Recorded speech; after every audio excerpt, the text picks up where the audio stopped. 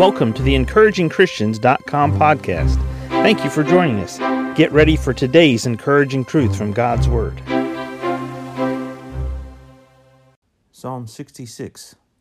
We pick up our reading in verse 13. I will go into thy house with burnt offerings. I will pay thee my vows, which my lips have uttered, and my mouth hath spoken, when I was in trouble.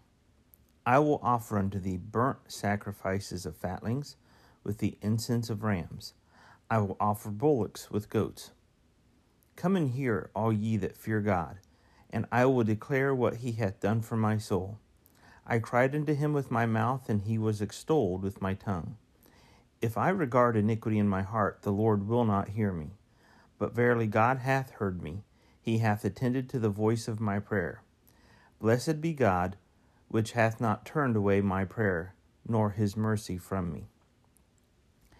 The psalmist here writes an important statement for us, and that is, in verse 13, he talks about paying God his vows, which his lips have uttered.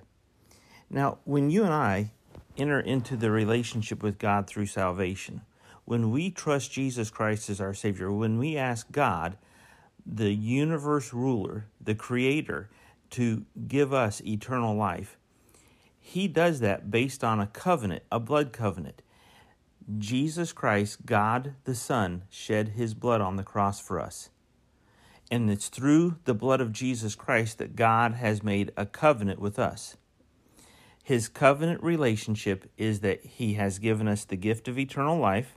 His Holy Spirit comes in to seal us, and he has made a place in heaven for us. It's our home. It's our eternal home. This is just temporary here on the earth for believers. With that being the case, that's God's side of the covenant. What about our relationship with him? What about when we make a commitment to God? What about when we make a vow to God or are part of that covenant relationship?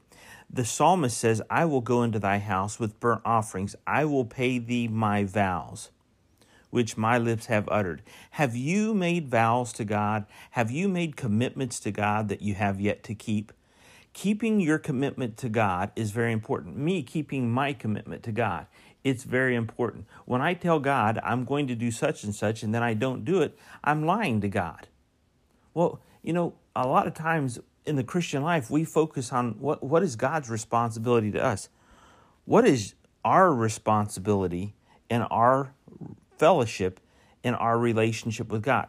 Notice he says in verse 15, I will offer unto thee burnt sacrifices of fatlings with the incense of rams. I will offer bullocks with goats. He had a part of his commitment that he was responsible for in his worship of God. He had spoken vows. He had committed himself to God. You and I, are we committed to God? We want God to be committed to us. We want God to be committed to our plans. We want God to be committed to our goals, our desires, and what we want in life. Are we committed to God? Notice he says in verse 16, Come and hear, all ye that fear God, and I will declare what he hath done for my soul. I cried unto him with my mouth, and he was extolled with my tongue. God hears and answers our prayer on a regular basis. Are we committed to keeping our commitments to God? Notice he says in verse 18, if I regard iniquity in my heart, the Lord will not hear me. See, he is honest with himself. And you and I need to be honest with ourselves. If we have iniquity is a willful transgression of God's law. 3 types of sin. First, to sin means to miss the mark. You tried to do well, you tried to do right, and you missed the mark on the bullseye. You shot the arrow, but instead of hitting the center of the target, you hit somewhere outside the center of the target.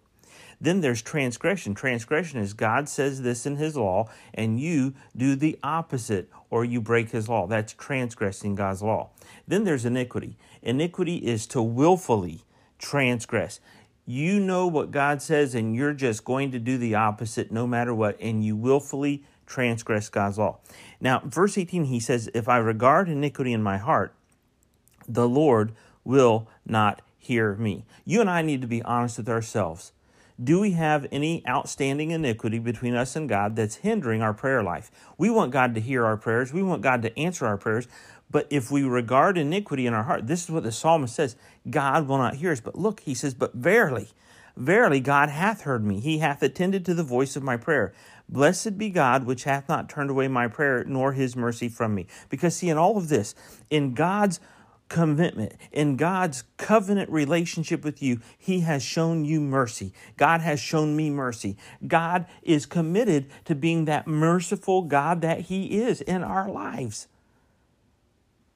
God should be blessed today because of his mercy. Have you thanked him for salvation? Have you thanked him for eternal life? Have you thanked him for the gift of life today?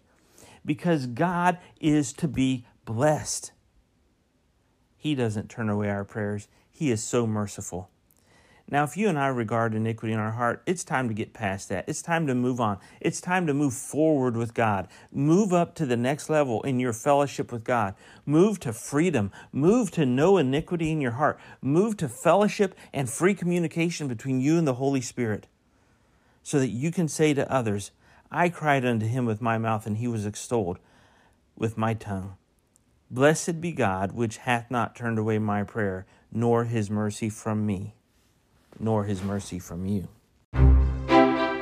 Thank you for joining us today for the encouragingchristians.com podcast. Please explore our website for more encouraging truths from God's Word.